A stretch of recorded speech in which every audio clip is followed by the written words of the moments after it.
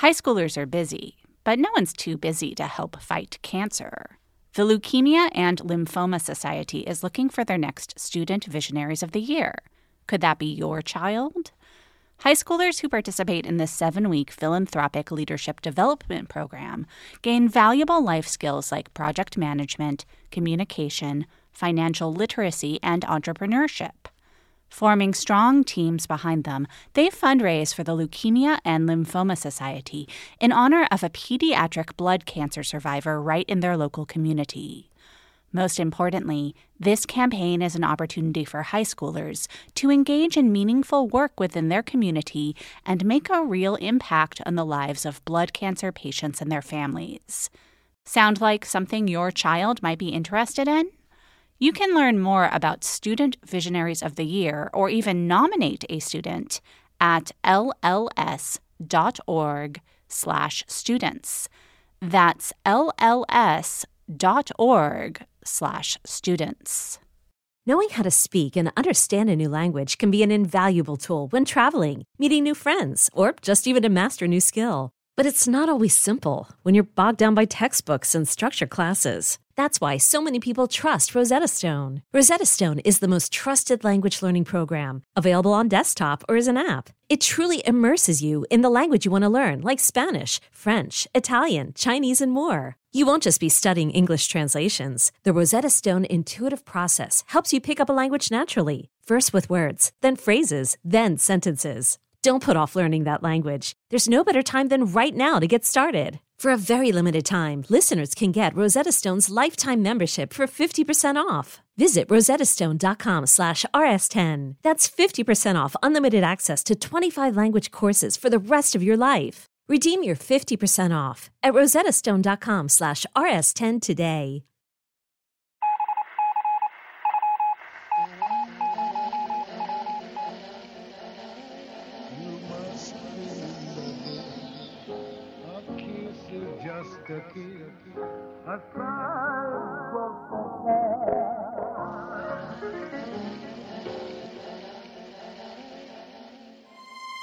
Welcome to another episode of You Must Remember This, the podcast dedicated to exploring the secret and/or forgotten histories of Hollywood's first century, part of the Panoply Network.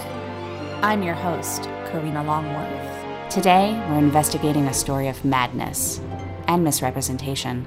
It's a story that begins in the Depression-era Pacific Northwest, weaves through 1930s and 40s Hollywood, fades out, and then is resurrected in the 70s and 80s. Along the way, we'll touch on all manner of luminaries and institutions.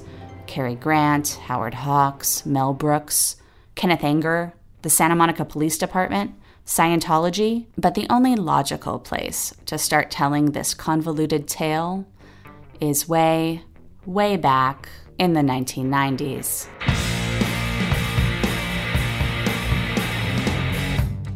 Yes, I'm relieving, now that you're leaving, soon as you get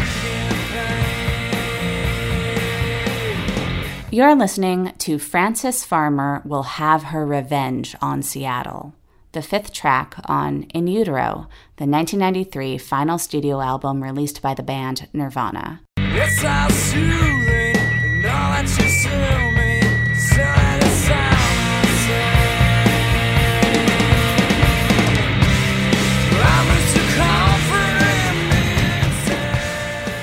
The title of the song refers to the actress Frances Farmer, who was a gorgeous and unusually bright and outspoken starlet who had briefly been Hollywood and Broadway's next big thing in the 1930s, even as she openly disdained the movie world's shoddy products and culture of artifice. Then, in 1942, a drunk driving arrest led to Farmer's involuntary incarceration in a Seattle asylum, from which she didn't emerge until 1950. At that point, she had been gone for so long, and her rep had been so wrecked by the giddy, often distorted media coverage of her trouble that it was impossible to resurrect her career. In his lyrics, Nirvana's Kurt Cobain conjured a vision of the return of the repressed, in which Farmer, whose struggles to assert her basic civil rights Cobain likens to the Salem witch trials, comes back from the dead and burns all the liars who conspired to squash her spirit and life.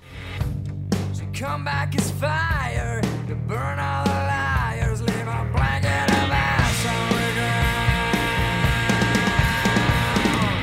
Kurt Cobain was the biggest rock star in the world when this song was released.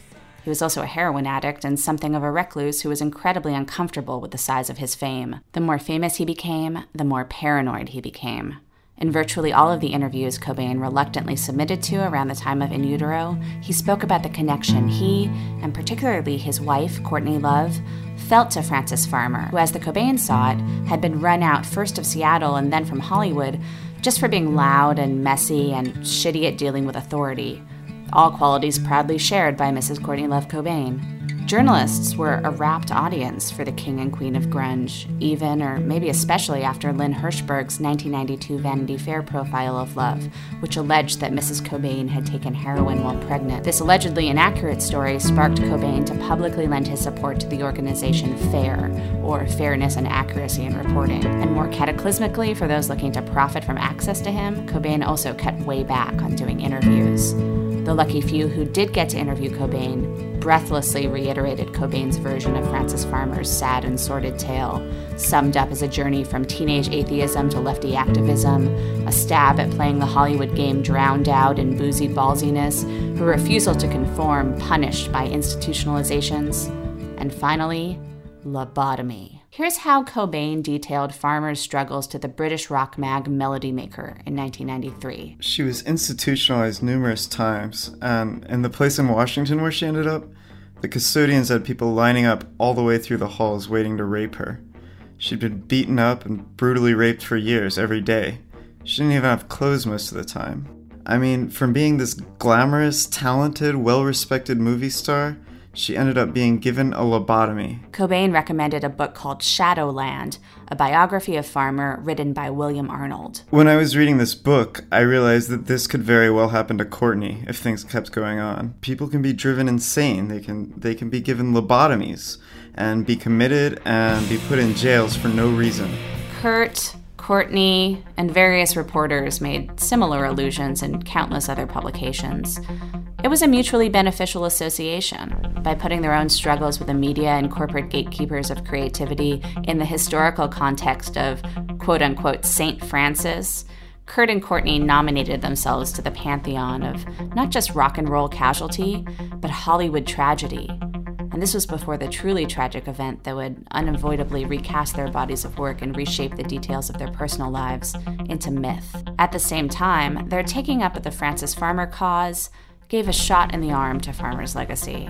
It recast this long-gone star from half-forgotten Hollywood cautionary tale into punk rock martyr, and it reanimated her legend for a new generation. There's just one problem. The version of Frances Farmer's story that the Cobains felt so connected to was, unbeknownst to them, based on fiction. Join us, won't you, as we explore the printing of the legend of Frances Farmer. Let Tend Dental make your dream smile a reality. We offer a variety of top-rated treatments, including Invisalign aligners. And for a limited time, Tend is offering $750 off orthodontic treatments. Offer valid through January 31st, so don't wait. Visit hellotend.com/sale. That's hellotend.com/sale. And book your free consult today.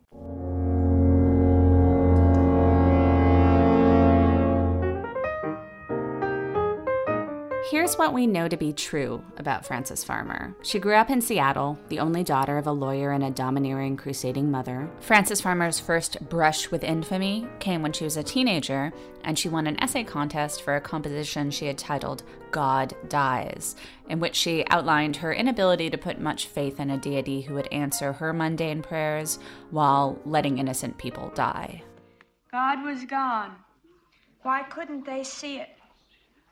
It still puzzles me. The essay became a local scandal. You're going straight to hell, Frances Farmer! Heathen! Blasphemer! Support. Our schools are coming too well.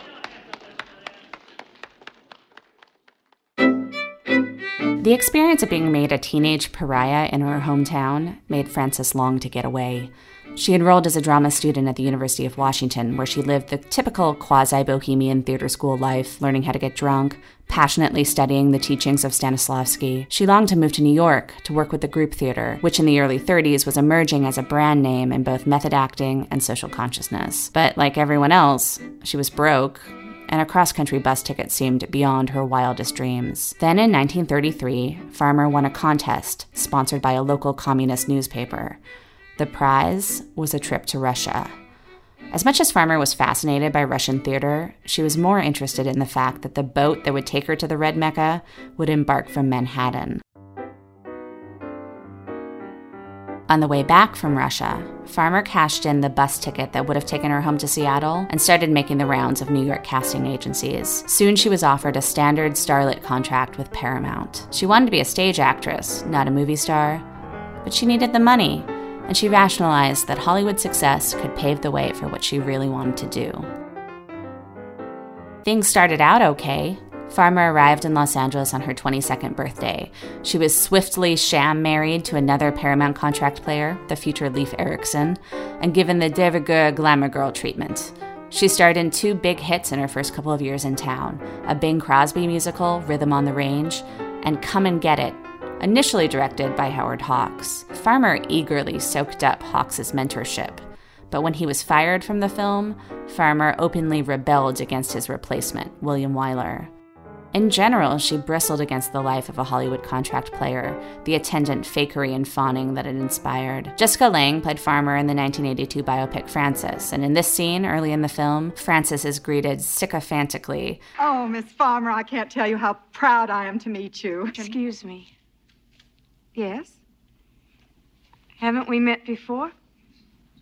No, I don't believe so. Weren't you the one that damned me straight to hell? Oh, no, my dear. You must be mistaken. Bullshit. I beg your pardon? I'm the same girl that wrote the essay, same girl that went to Russia. You folks aren't pleased to meet me at all.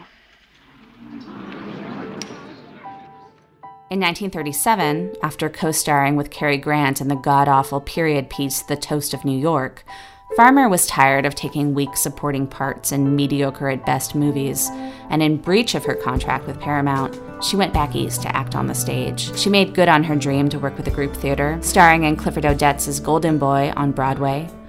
Then Farmer, still technically married, fell into a passionate affair with the playwright, who had his own actress wife overseas. The press, which had branded her as difficult almost from the jump, gleefully gossiped about the dalliance. But Frances didn't give a shit. For the first time in her life, she was creatively fulfilled and in love. At the end of the highly successful New York run of Golden Boy, Farmer planned to travel with the show and her new boyfriend to London. But Odets decided to stay with his wife, dumping Frances via a 2-line telegram.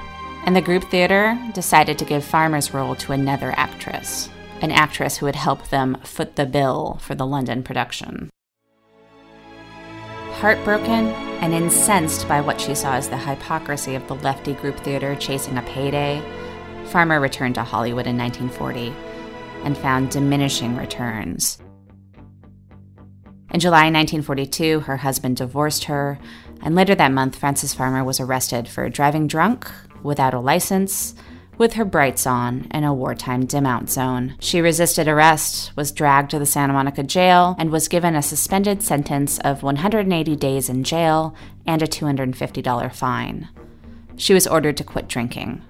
She didn't quit drinking, and she didn't pay the fine or report to her parole officer, and a few months later, the court issued a warrant for her arrest. They got a chance to serve the warrant when Frances got in a fight with a hairdresser on the set of a movie, then returned to the Knickerbocker Hotel, had a few drinks and took a sleeping pill, and passed out in her room. The cops banged on Frances's hotel room door and, when she didn't answer, barged in to find the actress naked, hiding behind a shower curtain.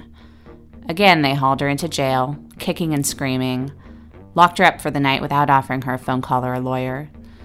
The next day, she appeared before the same judge who had sentenced her. The judge asked Frances if she had started a fight. Yes, I was fighting for my country and for myself. The judge asked if she had had anything to drink since the last time she had appeared before the court. I drank everything I could get. including Benzedrine. The judge reminded her that she'd been ordered to abstain from alcohol. Listen, I get liquor in my milk, I get liquor in my coffee, and in my orange juice. What do you expect me to do, starve to death? The judge ordered that Frances be remanded to jail to start serving her 6-month sentence immediately. This apparently was enough to snap Frances out of fucking around mode and got her asking the questions she probably should have led with about her lack of phone call and her non-existent lawyer. What I want to know is, do I have any civil rights? When she didn't get an answer, Frances started throwing punches. Cops piled on top of her. Eventually, they wrangled Frances Farmer into a straitjacket. According to multiple reports, she was dragged off screaming this. Have you ever had a broken heart? Hi, I'm Una Chaplin, and I'm the host of a new podcast called Hollywood Exiles. It tells the story of how my grandfather, Charlie Chaplin, and many others were caught up in a campaign to root out communism in Hollywood. It's a story of glamour and scandal and political intrigue and a battle for the soul of a nation. Hollywood Exiles from CBC Podcasts and the BBC World Service. Find it wherever you get your podcasts. As a way of avoiding jail time, her family convinced the court to allow Frances to start serving her sentence in a private sanitarium. Eventually, her lawyer father managed to get Frances assigned to the legal custody of her mother, who put her 30-year-old daughter on a train back to her hometown of Seattle, and eventually had her committed to the Western State Mental Hospital. 3 months later, Frances was released, supposedly cured. And yet she'd end up back at the same asylum for 2 more stints over the next 6 years, the longest stretch beginning in December 1946. She was finally discharged in 1950, but she was still legally the ward of her mother. Frances Farmer finally won her civil rights back in court in 1953. And after that, her would-be Hollywood comeback was pegged to a 1957 appearance on This Is Your Life, making her a pioneer in the art of celebrity televised atonement. But she was perhaps too ahead of her time, and opportunities didn't come pouring in. She married and divorced twice. She moved to Indianapolis, where for a while she hosted an afternoon TV show. She acted in stage productions and a few TV specials. There was reportedly a lot of drinking.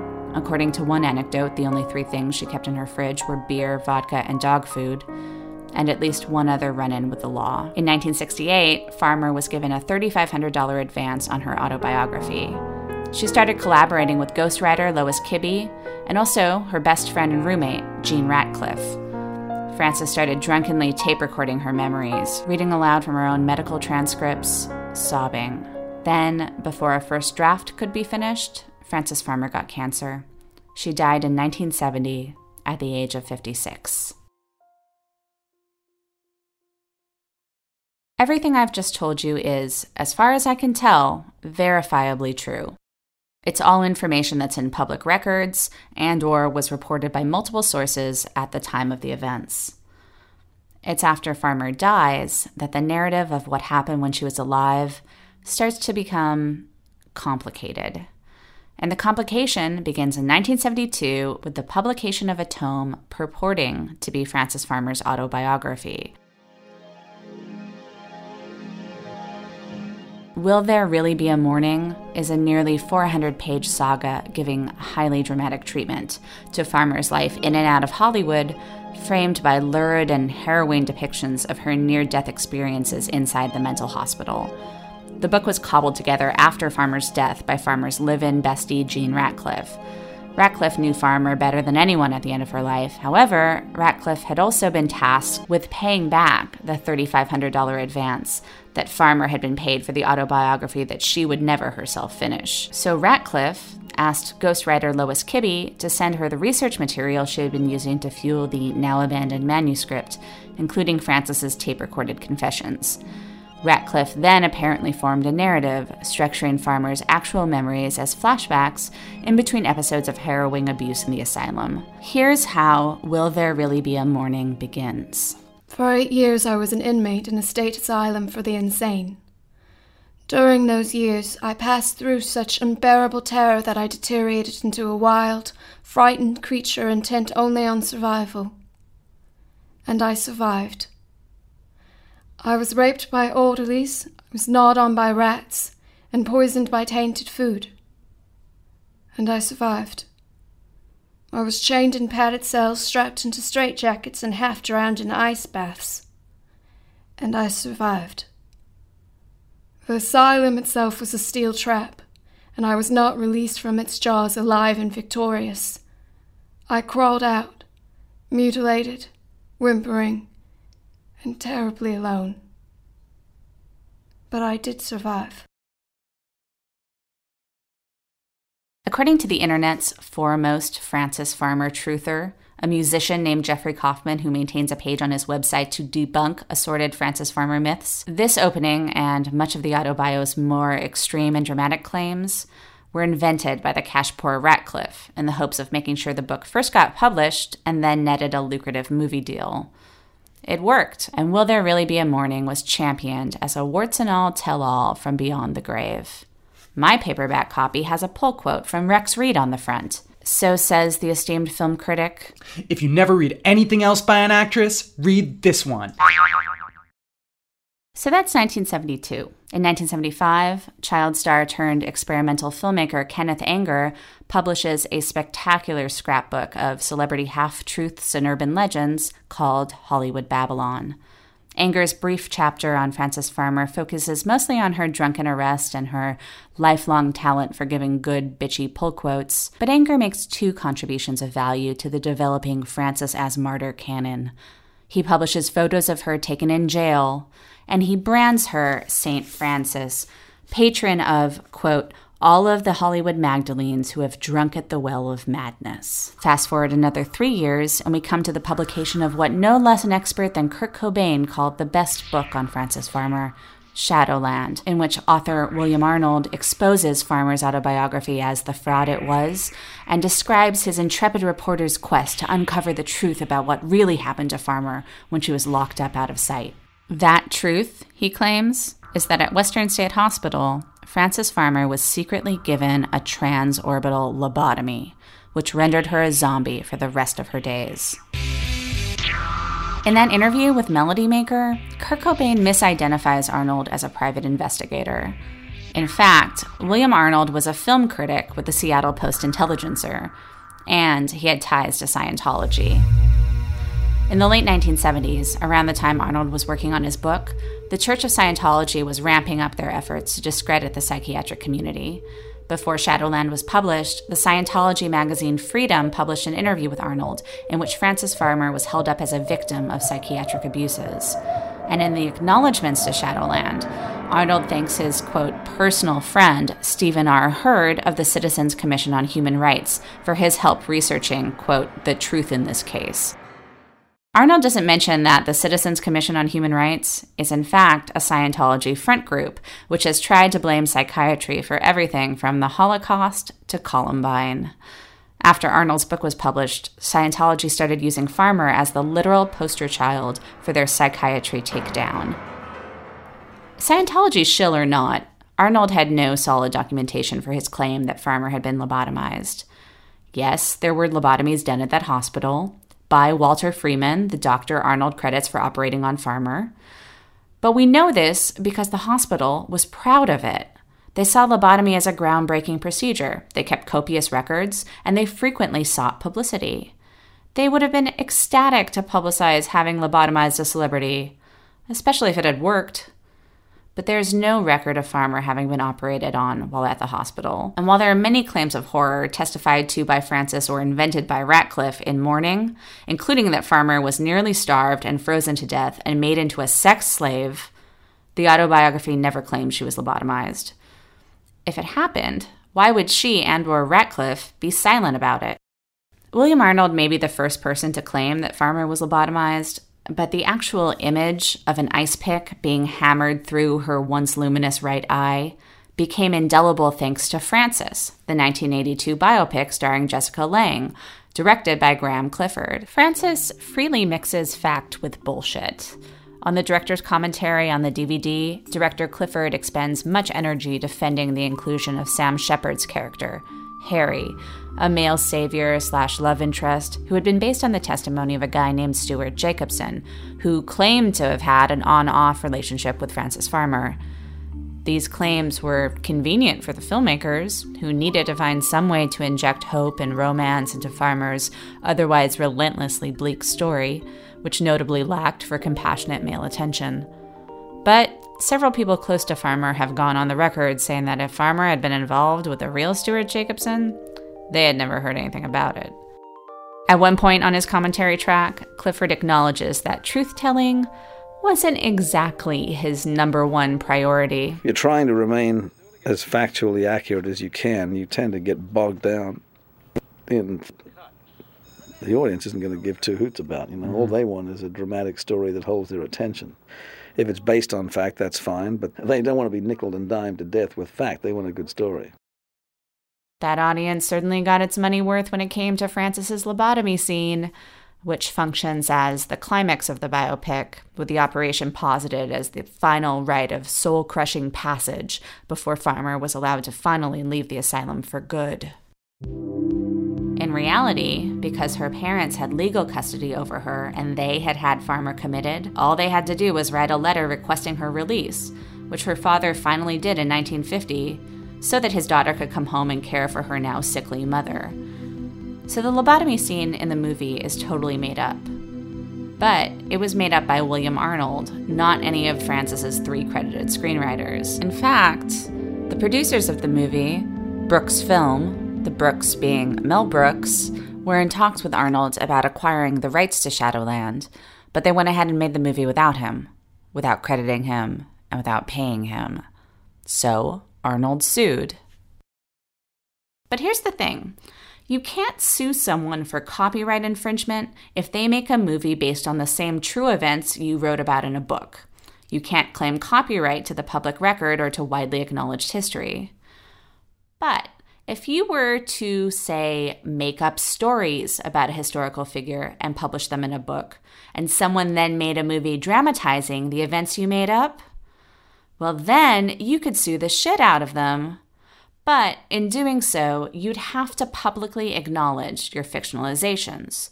So when William Arnold brought his copyright infringement lawsuit against Brooks Film, he made the case that Frances, a Hollywood film presented as a fictionalized dramatization based on true events, was in fact based on inventions that Arnold himself had made in Shadowland, his book marketed as, and heretofore purported to be, an investigative biography. The judge in the case acknowledged that the movie's fictions were the same as Arnold's fictions. And yet, he still decided against Arnold, apparently because he was so enraged by the author's blatant attempt to sell fiction as fact, and then reverse course to follow the money. The judge was apparently alone in his outrage. The lawsuit did nothing to puncture the myth that Frances Farmer had been lobotomized, and to the extent that word even got out that Arnold's supposed biography was in fact fictionalized propaganda, that word was counteracted by Frances Farmer obsessives like Cobain, who took it as gospel. Now, okay, it's tough to get too precious about the distinction between truth and fiction when you're talking about old Hollywood stars, or even new Hollywood stars for that matter. But back in Farmer's day, studio publicity departments not only invented new identities for contract players, but they also frequently erased and rewrote a star's prehistory, the story of what happened before they became famous, to better fit the lie of the star's invented persona. And tabloids were in the business of counteracting official stories with scandalous alternate narratives. When everyone's potentially lying, it's the best story that usually sticks. But Farmer is, as far as I can tell, unique. Let's put aside the Nirvana connection.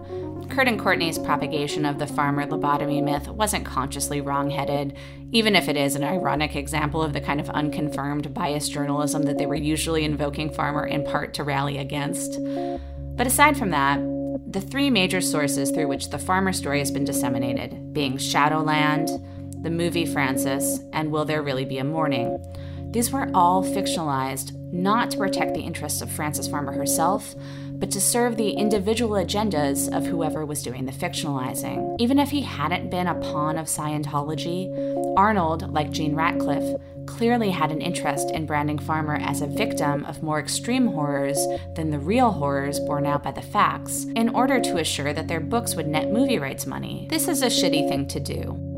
But it's just garden variety opportunism. The fictionalizations in the biopic are a little different. Frances is a rise and tragic fall of a star story, in which individual tragedy is recycled into grand Hollywood mythology, not unlike Sunset Boulevard, A Star is Born, or The Bad and the Beautiful, except that those movies are masterpieces and Frances is not. But this genre has the veneer of being brave and self-exposing, as though one band of filmmakers are daring to step away from the pack and pull back the curtain to reveal the true rot of the industry that supports them. They have the veneer of being dangerous. But actually, they're not. Actually, these movies are completely self-serving and self-congratulatory. They promote the idea that Hollywood is self-aware and even cynical about its ability to destroy lives, while recycling everyday tragedy into new entertainment products. And it's good for business. The darker these stories go, the more they compel the audience to sympathize with the victims, usually women, of Hollywood's machinery. And then that pathos becomes a product that helps to publicize other products. But in the case of Frances Farmer, the pathos is the only product. The legend of her life off-camera is able to attract and hold so much interest, in part because the actual movies she made don't distract from it. For the most part, they were pretty terrible and have been deservedly forgotten. Come and Get It is probably the best of them, and it's an okay showcase for Farmer's unique screen presence, particularly early in the film when she's a salty, singing saloon girl, sort of an all-American Marlene Dietrich.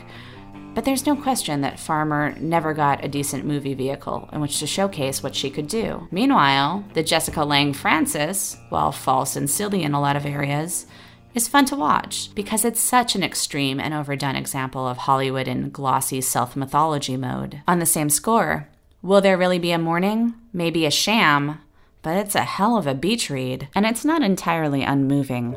There's this one chapter in which, during one of her stints home from the asylum, Frances finds a folder of her own press clippings hidden away in her mother's drawer. She flips through it, marveling at all the things she's supposed to have said that she doesn't remember having said. The news stories describing things like boycotting Japanese silk in solidarity with the Allies, that she's pretty sure she had never done. Her own post-traumatic amnesia of real events collides with the fake events routinely published by the Hollywood gossip press, and she starts to question her grasp on reality. And then there are the pictures. She looks at these pictures of herself, and she realizes that they are of her, but she feels like she's looking at a stranger. She realizes that her own likeness has been robbed away from her. Now, maybe this moment of consciousness never happened. Maybe Gene Ratcliffe made it up. Probably Gene Ratcliffe made it up. But in some sense, it's the truest and most honest moment in all of the Farmerology. In documenting Frances Farmer's breakdown, the media had turned this real woman's trauma into just another consumable Hollywood drama, and it turned Frances herself into a character that was paradoxically stronger and more substantive than any of the roles offered to her in actual Hollywood movies. Imagine looking at these clippings and understanding in a second that this image of you kicking and screaming in a courtroom would outlast any of those cheesecake publicity photos you'd reluctantly posed for, that this is the role, which you never signed up to play, that would become the only role you'd be remembered for. It might be enough to drive a gal insane. Thanks for listening to You Must Remember This. Today's episode was written, narrated, and edited by Karina Longworth, that's me. Our guest stars included Brian Clark as Kurt Cobain, Nora Zettner as Frances Farmer, and as Rex Reed, Noah Segan. You can find us on iTunes. Just search You Must Remember This, and please rate and review us there if you can. You can find more episodes and more information about this episode at our website, you must remember this podcast.com and follow me on Twitter at Karina Longworth. Join us next time for another tale from the secret and or forgotten histories of Hollywood's first century. Good night.